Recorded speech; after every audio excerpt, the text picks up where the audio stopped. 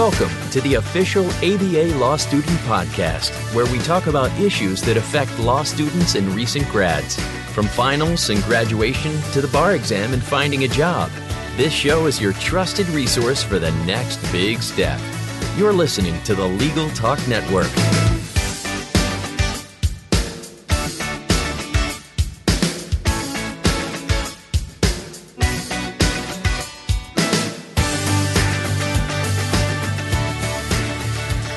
Hello, and welcome to another episode of the ABA Law Student Division podcast. My name is Johnny Nguyen, and I'm the National Chair of the ABA's Law Student Division. And today I'm incredibly excited to have Mr. Jason Dunn here, who is the U.S. Attorney of Colorado. So, Jason, let's just jump right into it. Could you tell us a little bit more about yourself, your professional background, and then I'll ask you some about your personal background, too. Sure. Well, it's great to be with you. I'm a Colorado native, grew up for the most part in Colorado. I was the son of two public educators. My mom was a teacher and my dad was a school administrator. Kind of grew up in the Denver metro area, and my dad became a school superintendent up in Montana, so I went to high school in Bozeman, Montana, which was great for my fly fishing skills. But I missed Colorado and came back down to CU for undergrad. After undergrad, I spent a couple years in Boston trying to kind of figure out what I wanted to do, and I was actually working for a large investment bank out there, and I knew I had two things in mind. I wanted to get back to Colorado, and I wanted to do something in the public sector. And so I came back to Colorado, and I was working up at the state capitol during the day, and I was doing a master's in public administration at night at CU. And that actually got me interested in law school.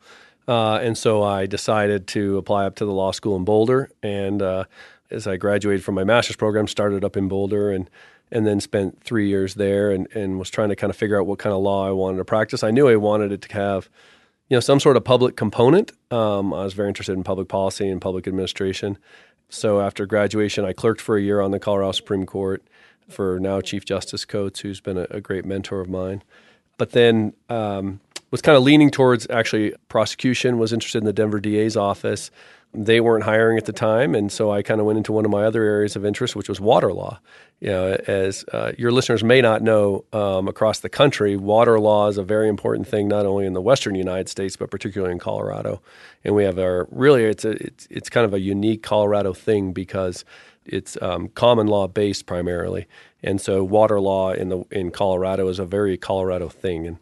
And so it was a fun area to kind of practice in. And I did that for a couple of years and decided that although it was fun, it was a little bit narrow. And so I went to a firm in Denver that did a lot of what I call public or political law, which is everything from constitutional issues to campaign finance law to administrative law. And so I was doing that, kind of litigating those issues when another mentor of mine, John Suthers, who had been U.S. Attorney in Colorado at that time, was appointed by the governor of Colorado to fill the vacancy that had been created when Ken Salazar, our then Attorney General, became U.S. Senator. And so when John Suthers was appointed to be the Attorney General of Colorado, he asked if I'd come over and help him run that office. And so I left private practice and went to the Attorney General's office as his deputy. And I did that for about 3 years. It was a great experience being involved in all the kind of high-level important issues, legal issues that were coming up at the time in Colorado, and working with two different governors, Governor Owens and then Governor Ritter. It was a really fun experience and was kind of enjoying that. And then one day, the founder of a law firm here in Denver, which is kind of a regional law firm, Brownstein Hyatt, Steve Farber called and told me they were looking for somebody to kind of fill a niche that was sort of fit my practice, and asked if I would be interested in coming over to the firm. And I talked to them and wound up going over to the law firm where for about 10 years my practice was, again, what I call kind of a public law practice. It's kind of it's a sort of a generic sounding name, so it doesn't say, it's not very descriptive, but it's sort of everything, again, from constitutional to administrative to campaign finance to internal investigation, all those kind of things. And so did that for about 11 years and was a partner over there. And I had kind of assumed I would stay there. And then when President Trump won the election and people started talking in the legal community in Denver about who would be the next U.S. attorney, people started asking me about it. Frankly, I hadn't been really thinking about it. And I started talking to people whose opinion I valued and who had been mentors of mine, and said, do you think I should be interested in this job? And they said, if you think you have the opportunity, then you definitely should, because it's a great opportunity. And so I thought about it more and more, and eventually kind of threw my name in the ring for the job, and things worked out well. And so here I am. So it's been it'll be a year in about 3 weeks that I started this job. Awesome. Well, a lot of Coloradans are very glad you're here, especially at the University of Colorado Law community. They've spoke very highly of you, so more reason to be excited to be here. So earlier you touched in on a lot about your work in the public and private sector, and right now a lot of law students across the country are on the fence of where they want to enter, or if they want to enter both in some capacity, they're a little confused there. Right now in law school, student debt is a huge issue right now. However, a lot of students go to law school with this dying passion to serve the public. What would your advice be to law students who are on the fence right now between the public and the private sector? I would say a couple of things. Number one, I would say it's hard to be good at a job you don't love. So if you go into a job simply to make sure you can pay off your student loans, I don't think you're going to be very good at it. Now, I understand the financial realities people have, and sometimes you have to make those choices. I've known plenty of people. I actually clerked on the Colorado Supreme Court with a woman who was a graduate of Harvard Law School, and at that time graduated with, I can't remember the exact number, but I want to say it was like $180,000 worth of debt from law school, which today maybe isn't as much as some other people have. But she clerked for a year and then was going to a big law firm for financial reasons when she actually wanted to do something in public service. And she was actually going to be featured on a episode of Oprah, because Oprah was doing a show on young people who were having to take jobs that wasn't their first choice because of student loan debt. And this was now, I have to do the math on when I graduated, but it's close to 20 years ago when I was clerking. And so, I think people get in those financial realities, but there's nothing like public service. The reward, obviously, is the work itself, and it's a lot easier to work hard at something when you're enjoying it. As my father-in-law, who's an Italian immigrant, often says, it's not a job if you love what you're doing, and it's just something you enjoy doing and contributing. So I've loved my chance to be in the public service, whether it was at the state level with the AG's office or here. I mean, the other advice I give to young either practicing lawyers or law students is to, I think there are a couple of things that really, at least for me, and I think for other people, lend towards a successful career. Number one is finding good mentors. I've been really lucky and fortunate in my career to be able to have great mentors, whether it was professors in law school up at the University of Colorado, whether it was people I worked for right after law school, lawyers, partners at firms who would take the time to show me how to do things the right way and to talk about how to practice law, and not only the nuts and bolts of practicing, but how you carry yourself, how you deal with opposing counsel, how you deal with the court. And I think the only way to become a good lawyer is to have good mentors. And the other thing that's important in mentorship is that wherever I think young people wind up, they have to find somebody in the organization who's willing to be their champion. You have to find somebody who will say, I'm going to mentor you, and if you do great work, I will help your career advance. And they will go to bat for you with their superiors. They will make sure you get in a position to be noticed within the organization and recognized for the quality work you're doing. It starts with the quality work, but once you're doing the quality work, it makes a huge difference if you have somebody who's willing to champion your cause within the organization. And the third thing I would say is lean in. That's usually a phrase that's used, in another context, but I would use it more universally and say I encourage everybody to put themselves in difficult situations, take on more than they're sure they can handle, not just in terms of workload, but types of cases. I remember the first time, I wound up in a trial, I thought, what did I get myself into? I took on a big case and I wasn't sure I was actually qualified to be doing it, but it worked out fine. But I was very nervous, and I encourage people just to push themselves, maybe what they think is a little bit beyond their boundaries, because I think it's a great way to learn. It's a great way to just get experience. That's great. You mentioned a lot and put a lot of emphasis on the importance of mentors. What was some of the biggest advice that changed your life and your career that came from a mentor of yours? Yeah. I mean, John, like I said, John Suthers, who was the U.S. Attorney and then the Attorney General of Colorado, and now is the mayor of Colorado Springs, his hometown where he wanted to go, I think sort of serve towards the end of his career. He always carried himself with integrity and class and tried to be thoughtful and educated as he made decisions, both as a lawyer and as a manager, very even-tempered. One of the things that I remember, the advice he said that, as a public official in a legal position, he said, one of the great things about my job versus other public officials is that I get to hide behind the law. So when you're getting pressure to come out a certain way on a case or on a decision as a legal manager, it sure makes it a lot easier to say, sorry, I'd love to help you, but the law is the law. And when you can fall back on the law, then it makes some of those difficult decisions a lot easier. But I think it was advice about how to deal with opposing counsel, and that or just others in the legal community, that it's so difficult to build a great reputation, but it's very easy to ruin it. And one mistake, one blow up at opposing counsel or blow up at court or showing up in court one time unprepared, can have damaging effect to a person's career and reputation. And so, I think from him I took that, and from others such as Justice Coates, who I clerked for, was just to do quality legal work, to put in the time to do things the right way, to really work at particularly legal writing. Some people probably do it better than I do, but for me it was always a chore to write well. But it took just rewriting and drafts and putting it down for a while and coming back to it, and just working hard at really creating a good work product. And I'm glad you hit on the issue of making a mistake and how might that affect your career. But just as humans, even though we're going to be lawyers, we're still definitely going to make mistakes, no doubt. And so I was wondering if you would open, because a lot of students I think would really appreciate hearing this from you, if you ever made a mistake when you were in law school or earlier on in your career that really reflected and resonated with you, and how you came to stand back up after that mistake and what lessons you took out of it.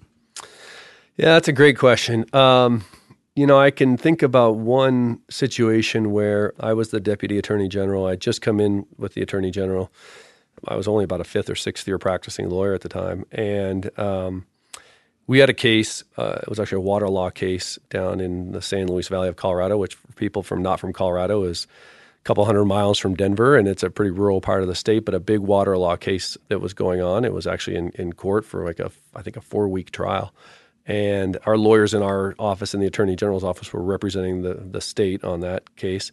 And the lawyers on the other side were actually lawyers from my old firm. And they were all down there staying at some rundown motel, that both sides were staying in this small town in the middle of nowhere, doing this trial day to day. And they were having some challenges. And the lawyers from the other side called me and said, "Hey, we're having trouble with your lawyers on this issue, and would you be willing to help and to essentially intervene and drive the outcome they were kind of hoping for?"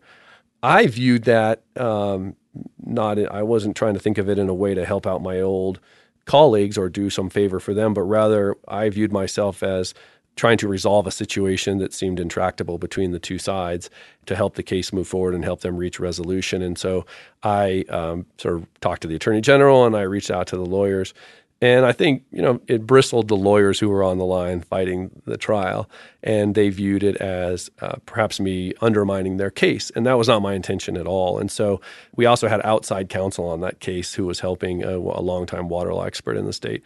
And so I thought about it, and I thought they were probably right, and I probably should have just stayed out of it. And so I had to call both our outside counsel, who was a well-established lawyer in town, as well as the line attorneys in our office, and explain to them that I meant no ill intention and that I was trying to help them move the case forward in the best way for all the parties, and that it probably would have been best for me. So I think the lesson in that was you have to kind of remember who your client is, but B was that if you make a mistake, just to kind of own up to it and be candid about it. And a lot of times when you have someone who's upset about something you might have done, by sort of owning up and talking to them and apologizing, it seems to de-escalate a situation a long way, and it worked out for the best in the long run. But rather than sort of try and explain it or justify it, it was simply just say, "Hey, I'm sorry, I apologize for getting in the middle of your case, and it won't happen again." Yeah.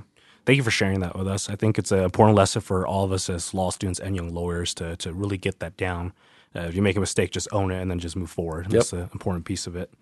To those mistakes, and I'm speaking from my own experience, when I've made a lot of mistakes now just finishing 1 year of law school, I could have a tendency to go down this kind of dark spiral of just sitting on that mistake for a while and getting really sad about it. And it hinders on my education or my ability to grow because you sit on that just beating yourself up so much. And so I was wondering if you could share advice for law students who, I assume most of us have gone to that little dark spot in our life or during our career, and how did you get yourself out of it, and how did you move forward? Yeah, I think we've all been there. And I think one of the important things that I've learned is that time makes a huge difference on how you view mistakes and problems, and where I've sort of told myself, and I try to tell other people when something happens, a big mistake, and they're very upset about something, I've tried to tell myself, this will look very different a month from now. This will look very different 6 months from now. Try not to beat yourself up too much in the immediate. You're going to if you make a mistake, but allow yourself to also realize with time comes perspective, and things may not be as bad as they seem, if you just give it a little time to get in the rearview mirror. That's a really important topic for me because the ABA Law Student Division, a big priority that we unanimously decided on was addressing mental health and wellness issues with law students and young lawyers. And so right now we're working with the Commission on Lawyer Assistance Programs for a national fundraising effort and a national outreach effort to really raise awareness about the mental health issues that sit in the legal profession. What do you do to when you're tired or when you're stressed out or when you have those moments where you just really need to get away from the law? What do you do? Yeah. Well, I live in Colorado, right? So I do a lot of outdoor stuff. I mountain bike, I fly fish, I ski, I golf. So there's plenty of distractions here in Colorado, maybe too many. But I have a great wife and 2 kids who love to do all those activities too. So I certainly try and make sure I get away from work and put things down and try and do some of those fun things just to kind of decompress a little bit. Awesome. That's great. So I have one last and final, most important question for you. If you died today, reincarnated into any animal, what animal would you hope to be and why? That's a great question. It reminds me of the first job interview I had when it was the summer right after I graduated college, and I was trying to kill some time before I went actually on a graduate course over in London for a month late in the summer. And so I had to find a job for the summer. And I interviewed to be a waiter at a restaurant in a hotel. And the manager of the hotel was my last interview. And he said, if you could be any animal in the world, what would you be? And because I had a golden retriever dog at the time, I said golden retriever. I've always regretted that answer because it's just pretty lame, right, to say golden retriever. So, I won't answer it with golden retriever. Here's your redemption point right here. That's right. Yeah, I don't know. Maybe it's a bald eagle or something like that. Because they get an opportunity to actually see some cool stuff and fly around, right? And the best part is when they go fish, they get to go fly fishing, right? So they get to dive in the river. I just came off the river the last 2 days, so and I saw a little bit of that. So I thought that would be a pretty cool life. So maybe that's the answer. Your assistant before this interview asked what the fun question was going to be at the end, and that was it. I shared it with her, and she said he's going to say something lame like a bald eagle. Did she say that? Yeah. See, it's probably not much better. I don't know what I would say. No, that's because I have a new puppy at home too, who's a golden doodle. So, and he is destroying a lot of things and chewing on us constantly. So, he's ruined it for me to say golden retriever right now. Awesome. Well, Mr. Dunn, I really appreciate your time. It's certainly been a pleasure and a real joy for me and a good distraction from my studies. So I was happy about it. I bet. Well, to our audience members, I hope you enjoyed this episode of the ABA Law Student Podcast. I'd like to invite you to subscribe to the ABA Law Student Podcast on iTunes, Google Podcast, or your favorite podcasting app. You can also reach out to us on Facebook at ABA for Law Students and at ABA Law Student Division on Twitter. Again, I'm Johnny Nguyen. Thank you for tuning in, and have a great day. If you'd like more information about what you've heard today, please visit LegalTalkNetwork.com. Subscribe via iTunes and RSS. Find us on Twitter and Facebook, or download our free Legal Talk Network app in Google Play and iTunes.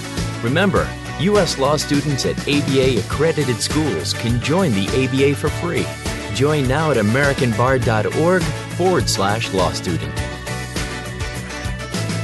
The views expressed by the participants of this program are their own and do not represent the views of, nor are they endorsed by, Legal Talk Network, its officers, directors, employees, agents, representatives, shareholders, and subsidiaries. None of the content should be considered legal advice. As always, consult a lawyer.